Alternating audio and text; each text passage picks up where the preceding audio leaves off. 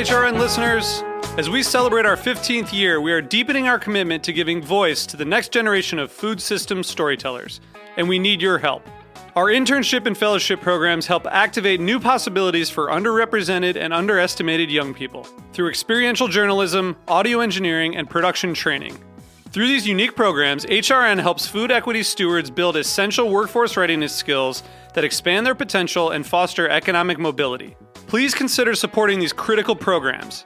And with a minimum donation, you can be entered to win a dinner for two at an amazing restaurant in one of 8 cities and tickets to a concert at a great venue in one of those cities.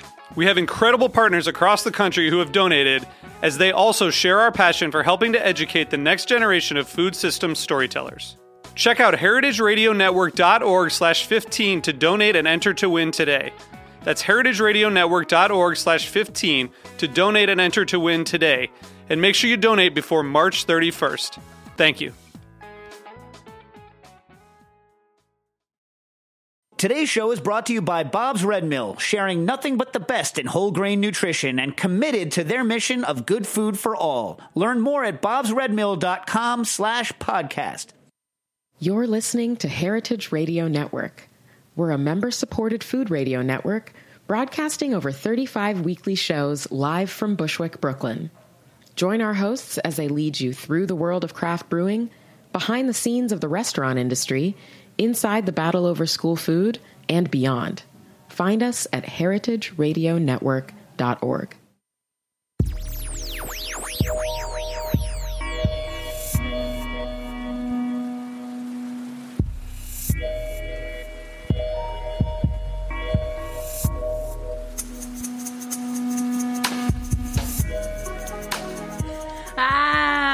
Thank you so much for tuning in to the Heritage Radio Network. Charlie and I are in studio looking deep into each other's eyes, really situating kind of post, little vacay for you, a little bit of sleepy morning for me. You, of course, are listening to the Farm Report. I am one of your hosts, Erin Fairbanks. And I'm Charlie Comer. And we have a jam-packed show today, so let's get into it. Absolutely. Well, we're really excited to be joined on the phone today by Greg Wade and Will Travis. Greg is the head baker at Publican Quality Bread in Chicago. He collaborates with chefs, farmers, retailers, and all sorts of people in the agricultural community to develop breads using heritage grain varieties and traditional fermentation techniques. And Will is an 8th-generation farmer at Spence Farm in Fairbury, Illinois. And there he grows with his father, Marty, and his wife, Chris. They raise a large variety of products. They raise fruits, vegetables, Dexter cattle, and small grains. And since 2003, they've been marketing directly to restaurants a large variety of specialty grains. So thanks so much for joining us. Absolutely. Thanks for having us. I have to say, I'm like 8th generation and in Illinois. You must be part of a pretty small club. There's a couple of us around here. There's one about an hour south that I think they settled their farm 2 years before us. Wow. What year is that? I mean, just for people who don't do math very well. Our farm was settled in 1830, November of 1830. Wow, damn. Kudos to you. Well, we're really excited to hear about your collaboration and how the culinary industry and farming can work together in promoting biodiversity and grains. And we'd love to hear a little bit more about your background and how you guys got started. So, Greg, maybe you could start out telling us about your breads. Well, at Publican Quality Bread here, we focus on natural fermentation and obviously local farms whole grains, featuring most of our grains from Spence Farms. Most of our breads see a 60-hour fermentation. You get a whole ton of good benefits out of that. First and foremost, it's really tasty. You get a lot of organic acid development and things like that from a long fermentation like that. And then on top of that, it's actually really a healthy process. You know, you're getting a lot of starch breakdown, you're getting a lot of protein breakdown, you're getting some enzyme activity, which allows you to actually absorb all of the nutrients in a food product, which is pretty unique from the sourdough starter. And really the natural sourcing of our ingredients also plays into the health benefits of it. So we can kind of get this into this a little bit later, but the heritage varieties of wheat that we use and the farming practices that Will uses is much healthier for us as people, and it doesn't have any like chemicals or nasty stuff on it. So it's really kind of a much more natural process that's actually healthy for you. So, all right. So I'm sold, but why? So why is everyone not making bread like this? What's the reason that this isn't kind of all the bread we eat? Well, it takes a lot of time. 60 hours is a fair amount of time to devote to making a loaf of bread, don't you think? Yes. Really, I think that time is a big factor of it, and it's, I think, just a little bit intimidating for people to, take care of a sourdough starter and to devote that amount of time to it and just really practice the craft. Like everyone's first loaf of bread is almost inevitably, flat and doesn't taste very good, and it's just a hard process to kind of get the inner workings of right away. So I think that it's just kind of daunting for people.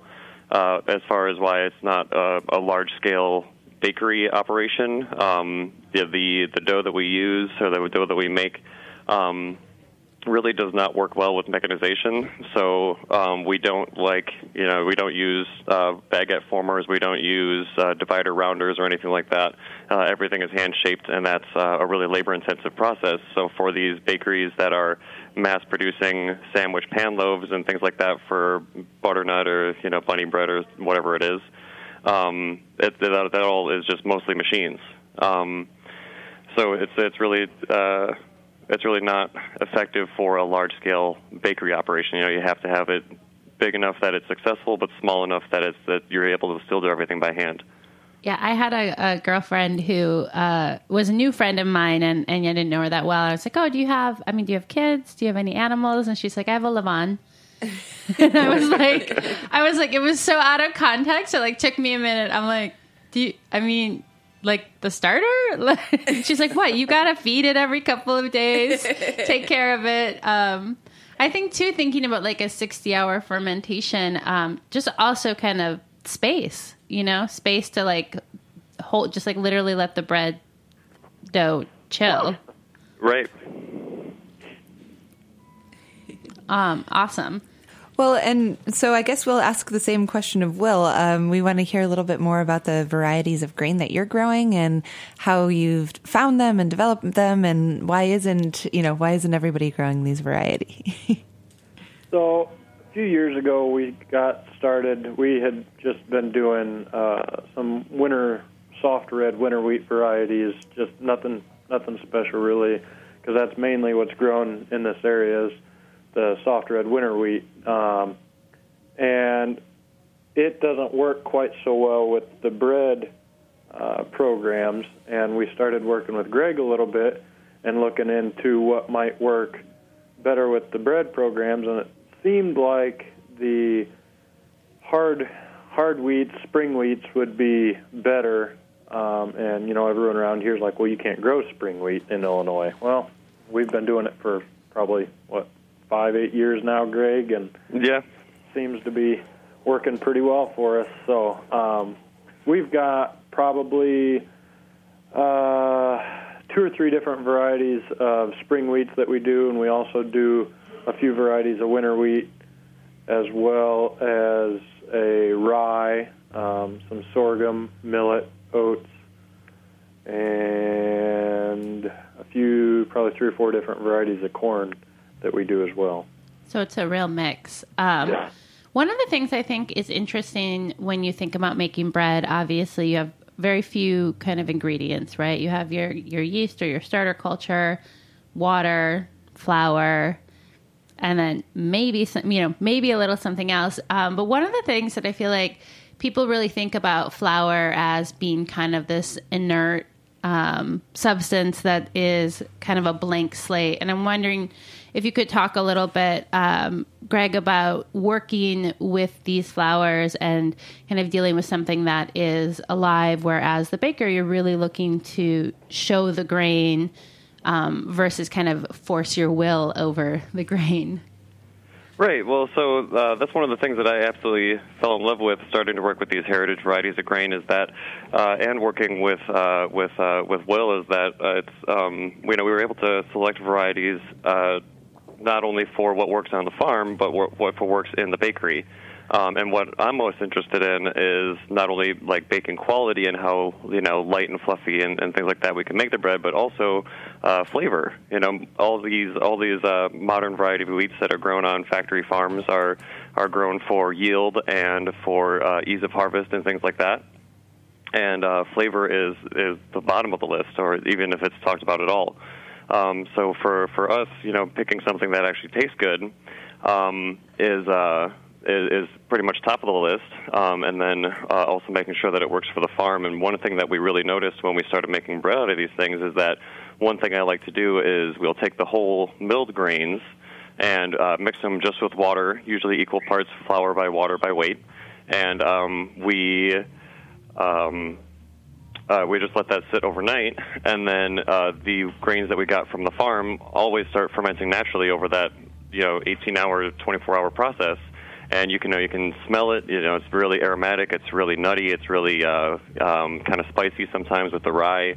And you can do the same thing with a commercial commodity store-bought grain, and it is flavorless and lifeless, and it just kind of smells like cardboard. So, thank you. It was just kind of remarkable when we first started doing that. You're like, wow, these things can actually have life to them. Right.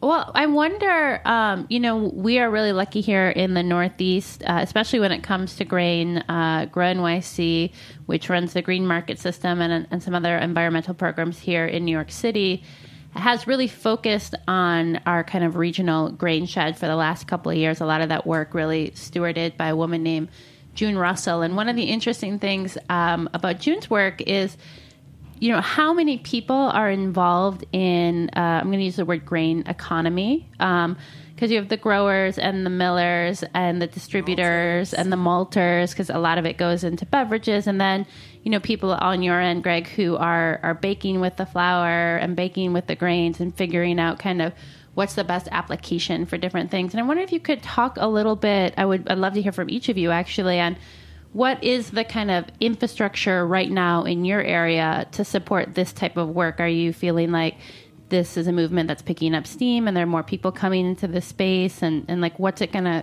ideally look like over the next couple of years? Well, maybe we'll start with you because, you're closer to the beginning. Yeah.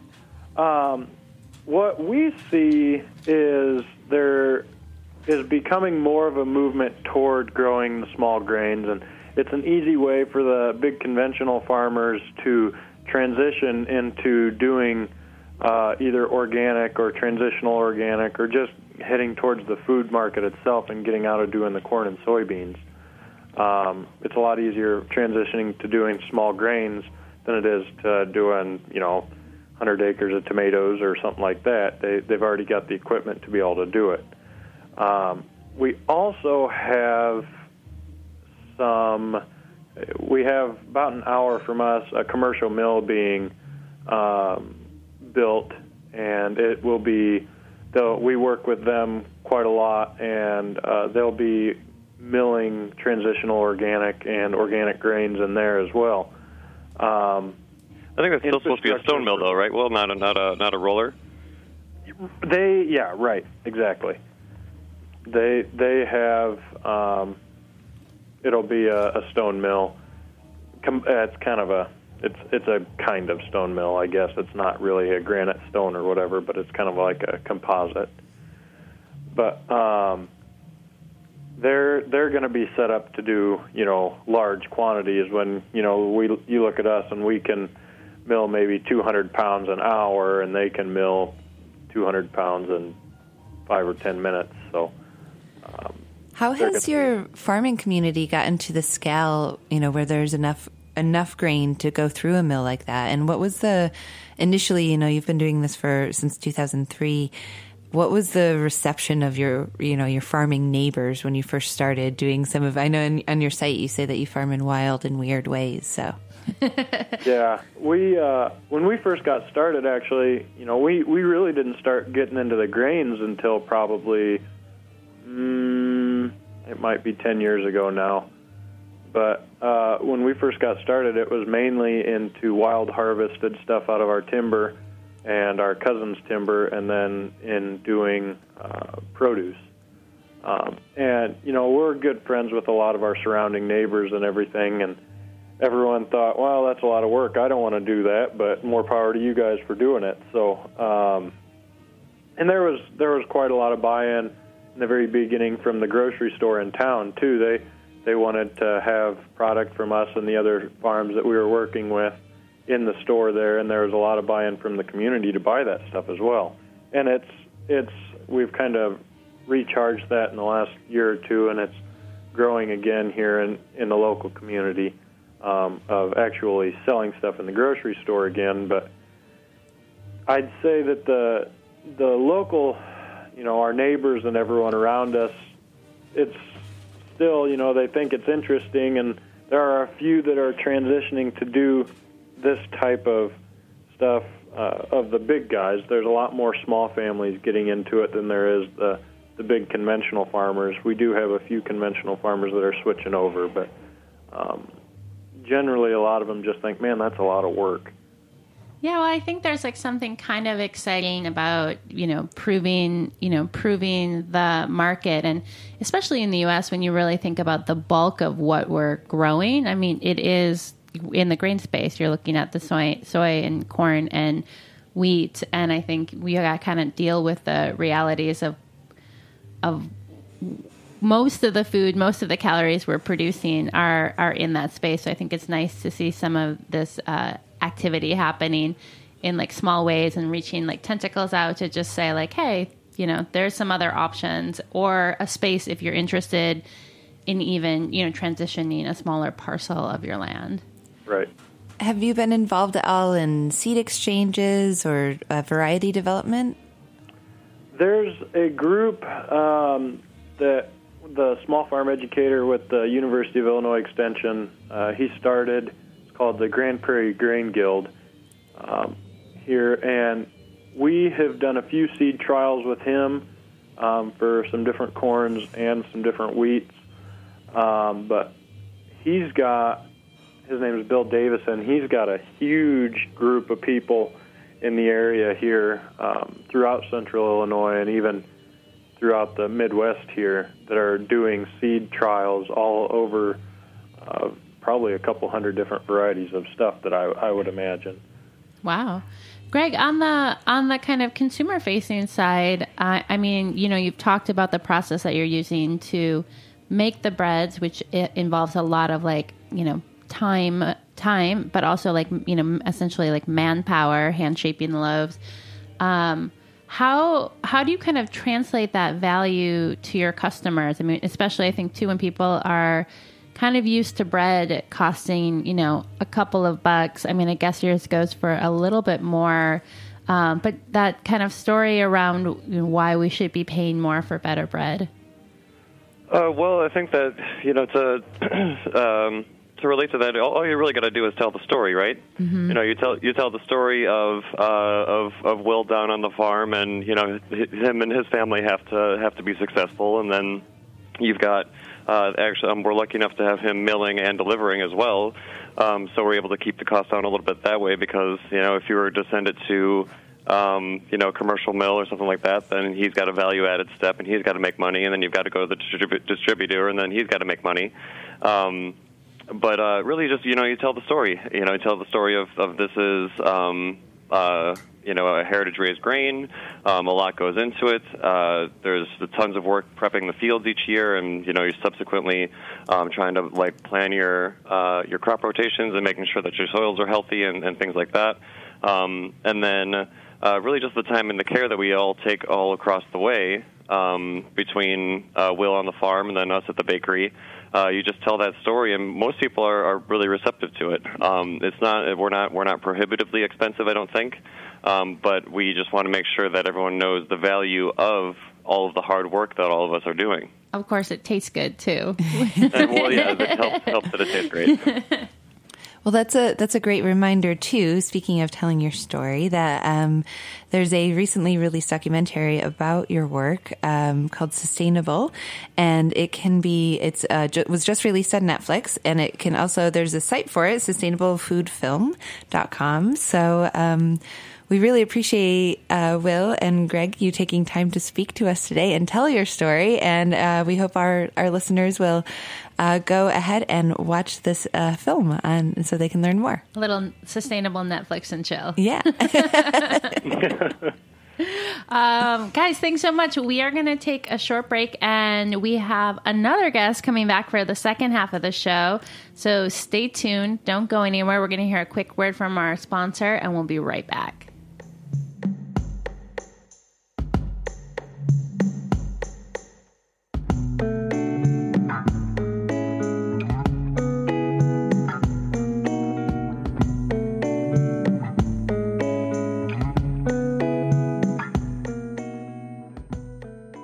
Bob's Red Mill has been milling whole grain since 1978. When you mill whole grains, you get all three parts of the seed: the bran, the germ, and the endosperm.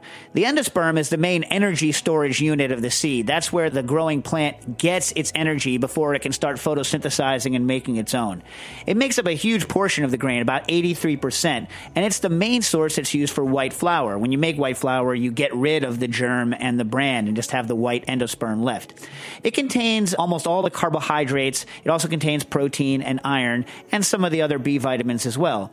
It's kind of what you classically think of when you're thinking of flour. So all that's there when you're milling with whole grains, but when you mill with whole grains, you also get the bran, which is the kind of roughage and that's what gives that kind of color to it. Also gives you extra fiber that helps you to be regular, and you also get the germ, which adds the fat and the flavor, which we all like from whole grains. Learn more at bobsredmill.com/podcast.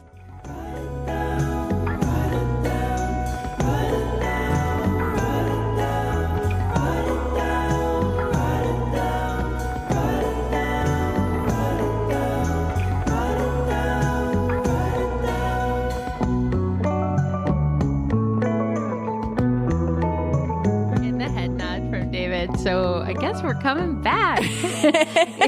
Charlie and I are like not up on the transitions today, but guys, bear with us because we have more good fermenty talk. Yeah, that's right. That's right. We're moving from grain to grapes, and we're very excited to be joined in the studio by Chad Hendrickson. Chad is from Lakewood Vineyards in beautiful Watkins Glen, New York, on Seneca Lake. Hi, Chad. Good morning, everybody. I feel like those, like what the Western New York names sometimes give you like a little bit of a run for your money. Well, Chad, could you tell us some about Lakewood? Yeah, sure. Lakewood Vineyards, we have been a winery since 1988. We've been growing grapes in the area for 53 years, so they're a pretty established winery. We only interview people here who've been farming since the 1800s. Yes, it's a new rule. Well, 2017. We are a moderately sized winery, but we're not too big, we're not too small. I think we're positioned right for the area. We produce around 45,000 cases of wine a year. We produce both vinifera, i.e. European grapes, and native grapes to the area, Labrusca grapes, and hybrid grapes, all into wine. So our main wines are Riesling.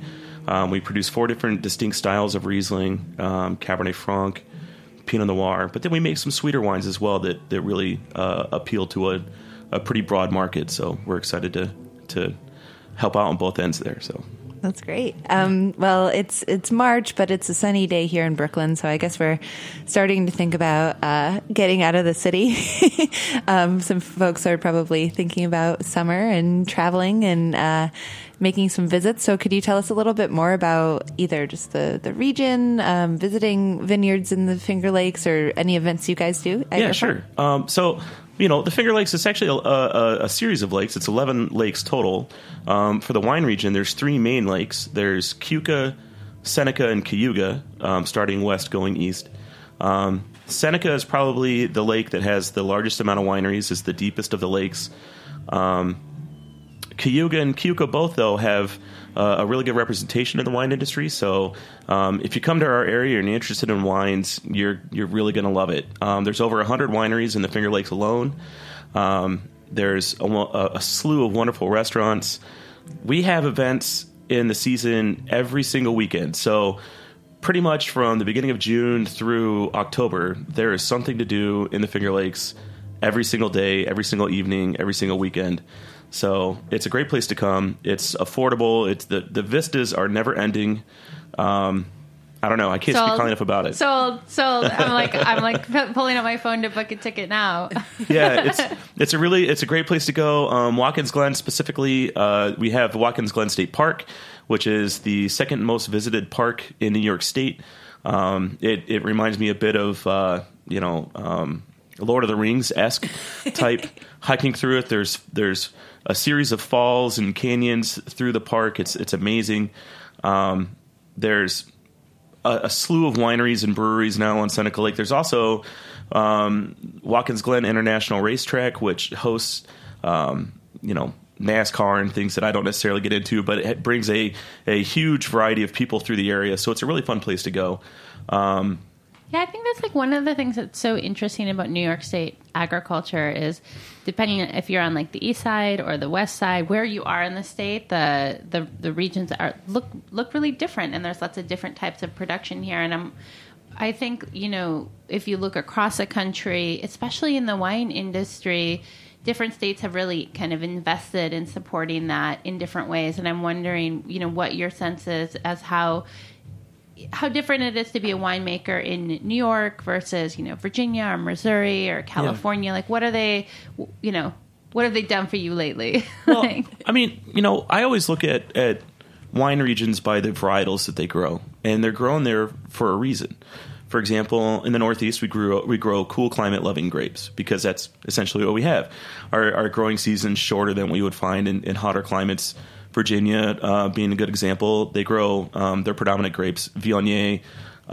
They also have Norton, which is a more local variety that they're successful with. Neither grape can you do very well in the Finger Lakes, although Viognier is grown in the Finger Lakes. And then you look at California, that has a really long growing season. It's almost an unfair growing season for the rest of the world. So they grow a lot of hot climate grapes, Cabernet Sauvignon and Zinfandel being prime examples.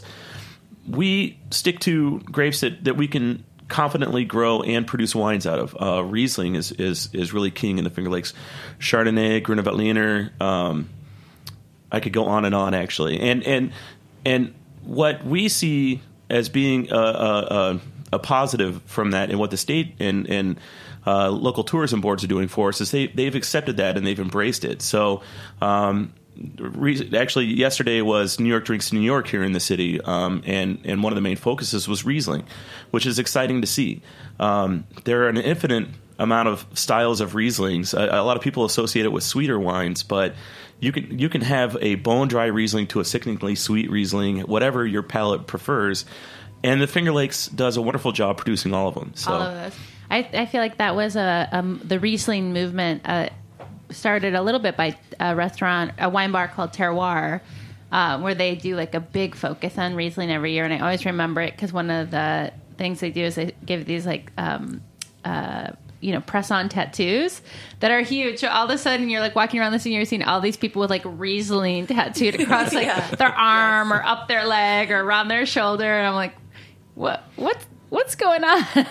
Well, and the spectrum of styles in Riesling is so clear. And I know for me that it was one of the first wines that, and maybe it was just, I'm sure there was like an industry push, this was not a totally like organic thing, but like, it was one of the first wines that I kind of like learned about wine through, because it does express itself in so many different ways. Yeah, I think that's a pretty fair statement to make. The traditional thought behind people getting into wines is they find a sweet wine, they really like it, and as they start advancing their palate, they get into drier wines. I don't always necessarily agree with that. I think you're going to like what you like. There's no preconceived notion to being a sweet wine drinker or a dry wine drinker, but that's the benefit of Riesling. And you have styles to basically accompany all palates, which is really nice. Unlike your drier Bordeaux varietals or your drier Burgundy varietals that really specifically appeal to a very finite market, which isn't a bad thing. Right. It's just different. It's just different. I like Riesling's good for people like me, like the moody wine drinker, where I'm just like, depending on what's going on. So last week we had on an Italian olive oil producer, Lorenzo Caponetti, who is out doing an olive oil dinner here in the city. And one of the things that was really interesting chatting with him is his farm is set on the site of all these Etruscan ruins. And so we were really talking a lot about thinking about being a steward of the land. There's some actual features on his property that were built like 2,700 years ago that are still functioning as like water collecting devices and other things that are useful to the farm today. And I think that's one of the things that I find interesting about wine, too, from an agriculture perspective, is you're really tending to a super long-term crop. And I'm wondering if you can talk a little bit about, kind of the tension there of, making decisions for this season versus making decisions for, like, the lifetime of your work, kind of stewarding that space. Talking from a viticultural standpoint, when you're considering planting a site, you need to consider what the market is going to bear or what the market wants 5 years from now, not necessarily what you're planting now. And then you take that information or you make that guess, and then you also try and plant it to, the soil type that you have, the microclimate that's there. In the Northeast, you can have a 1 to 2 to even a 5 degree temperature shift within a couple hundred yards from each other. Little pockets, that dip down. That's where cold weather settles, and you could plant a grape that is perfect for the soil type that can't take that cold temperature, and you've made a drastic mistake. So there's a lot of variables that come into play in the Finger Lakes for planting grapes specifically that may not be in other areas. But you're right about being a steward of the land and trying to plant something that will be there for a long term. It's a massive investment to plant these vineyards in the first place. And again, soil type takes into a large play. What the market wants from us is probably the main thing, to be honest with you. Sure. And then after that, we try and keep our vineyards going through some pretty non-invasive methods. We specifically at Lakewood compost all of our own grape leaves, so all of the sediment that we produce during harvest, we compost and blow back out in the vineyards. We roll out straw for compost as well. At the winery specifically, we also use solar to a large degree. About 90% of our production needs are met by solar. And we were one of the first wineries actually in the Finger Lakes to do that, although now in the Finger Lakes, a large majority of the wineries are switching to solar, so it's nice to see. Yeah. What do you think, what are kind of the threats to the industry in that region? I mean, what are the things that are kind of keeping you up at night? We produce a really large variety of wines and high quality wines that we have to, recoup at a certain price point. Right. And on the global market, when we're trying to compete on the global market, we're not always at the same price point as other nations bringing in wines that maybe, propped up by a government or something of that nature. So at that, we're at a disadvantage in that arena sometimes. Although I think wine quality ultimately wins out. Not that they're producing a poor quality wine. No, but people kind of take, you taste what's in the glass and they'll make a decision there. Right. I would say the other main thing for us right now is just so that we don't get oversaturated as a market. As I said a little while ago, we have over 100 wineries in the Finger Lakes. We want to make sure that when folks come to visit us, that they get the vistas that I was talking about, and they don't see winery after winery or building after building, because that's you're coming from a place like that and trying to get away from it. So we're aware of that, and we don't want to see that change too much. Really looking at kind of the land conservation and scenic, like that kind of work. Is that what you mean? Or? Yeah, I do that in sustainable development. Trying to be more aware of what goes where Right. In the area as a whole. So, but ultimately, not too much keeps me awake about our industry. I'm excited about our industry, and I think we're on a really nice upward trend. I think people are excited to come to the Finger Lakes. They're excited to try the wines. I don't think I've ever met an angry, upset person in my industry in the Finger Lakes. Everybody's in a great mood all the time, and that speaks volumes, Yeah. So it's a great place to be. That's the other thing I feel like, people who work in the wine industry, when you think about professional development and what that you're like, I gotta go, take some trips to other places and taste some wine and like hang out. And wondering like, how do you stay kind of up on, you said, one of the things you have to do is kind of predict the market. Like, what are the tools for kind of keeping your finger on the pulse of like what people are drinking? Like, where are you looking for that type of information without giving away any secrets? Yeah, no. Truth be told, I think the large majority of that information comes from the clients that come in our front door. Yeah. We have we at Lakewood specifically can see up to 1,200 people on a Saturday in our tasting room, and they all want to share information. They all want to learn from us, but we also want to learn from them. It's a great give and take there. So when somebody says, I'm really into Sauvignon Blanc 80,000 times, you have an idea of what maybe the market is bearing. You're like, but maybe I should pay attention here. Yeah. Right. Cornell is right in our backyard. They're in Ithaca, and they've done an excellent job working with the wine industry in the Finger Lakes and helping us, guiding us in a direction that is successful for both Cornell and the wine region. So we get a lot of information from them. But ultimately, I would say the consumer that we see directs our attention more than anything else. So, what about industry consumers? Where are you selling some of your wines in restaurants or retailers? Yeah, we have a pretty good market right now in New York State. We're in, I would dare say, over 50%, if not more, of the liquor stores in the state. A pretty large variety of restaurants as well. New York City is a market that we have some representation. If I may, Whole Foods, we're in Whole Foods, and Astoria Wines and Spirits locally. But New York City is also a nut that's hard to crack for us, to be quite honest. There's a lot of places that we're trying to figure out where to go and what to do, and we're excited by that. We're excited to branch out further into this market. So, but upstate we have a phenomenal representation. So, yeah, I would have to imagine that people there's a lot of people coming to New York to show their wines. Yeah, very, very much so. And I would guess being a som in New York City is a daunting task in that regard. I mean, a fun task, but daunting at the same time. So I understand where they're coming from. But again, we feel like we're producing not just Lakewood, but the Finger Lakes as a whole. We're producing world-class Rieslings. That's been proven. Right. And I think that the New York market is starting to pick up on that, as well as another grape called Lemberger, which is becoming very popular. Lemberger, another name for it's Blaufränkisch. It's an Austrian varietal that grows very well in the Finger Lakes. It's becoming very popular. So, you heard it here. Yeah. You heard it here first on the Farm Report. That's right.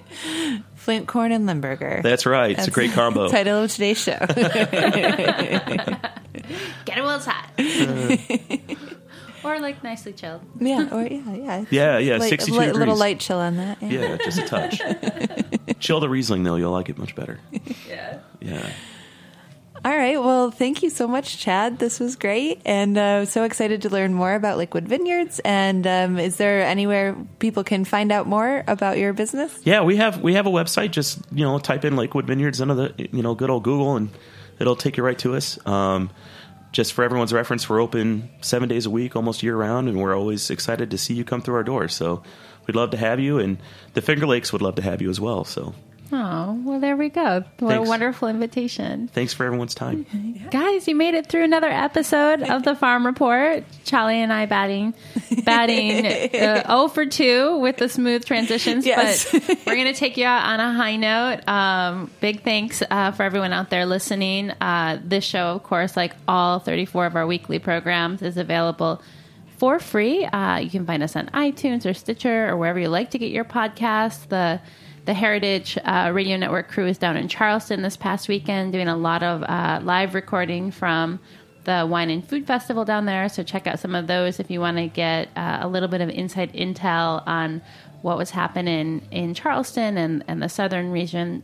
Look for those. And you can never miss exciting opportunities like that by signing up for the newsletter. Just visit the website, www.heritageradionetwork.org. And while you're there, click that beating heart. Toss us a couple bucks. We are completely funded by the support of listeners like you and our great underwriters. Like Whole Foods, where you can get some delicious New York State wine. And, of course, a big thank you to Bob's Red Mill, our new flagship sponsor. Thank you so much for listening. Thanks, everyone. Stay tuned in.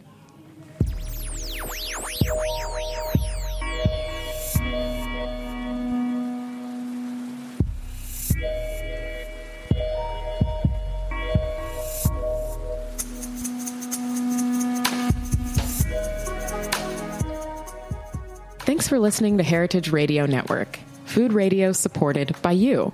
For our freshest content and to hear about exclusive events, subscribe to our newsletter. Enter your email at the bottom of our website, heritageradionetwork.org. Connect with us on Facebook, Instagram, and Twitter at heritage_radio. Heritage Radio Network is a nonprofit organization driving conversations to make the world a better, fairer, more delicious place. And we couldn't do it without support from listeners like you. Want to be a part of the food world's most innovative community? Rate the shows you like, tell your friends, and please join our community by becoming a member. Just click on the beating heart at the top right of our homepage. Thanks for listening.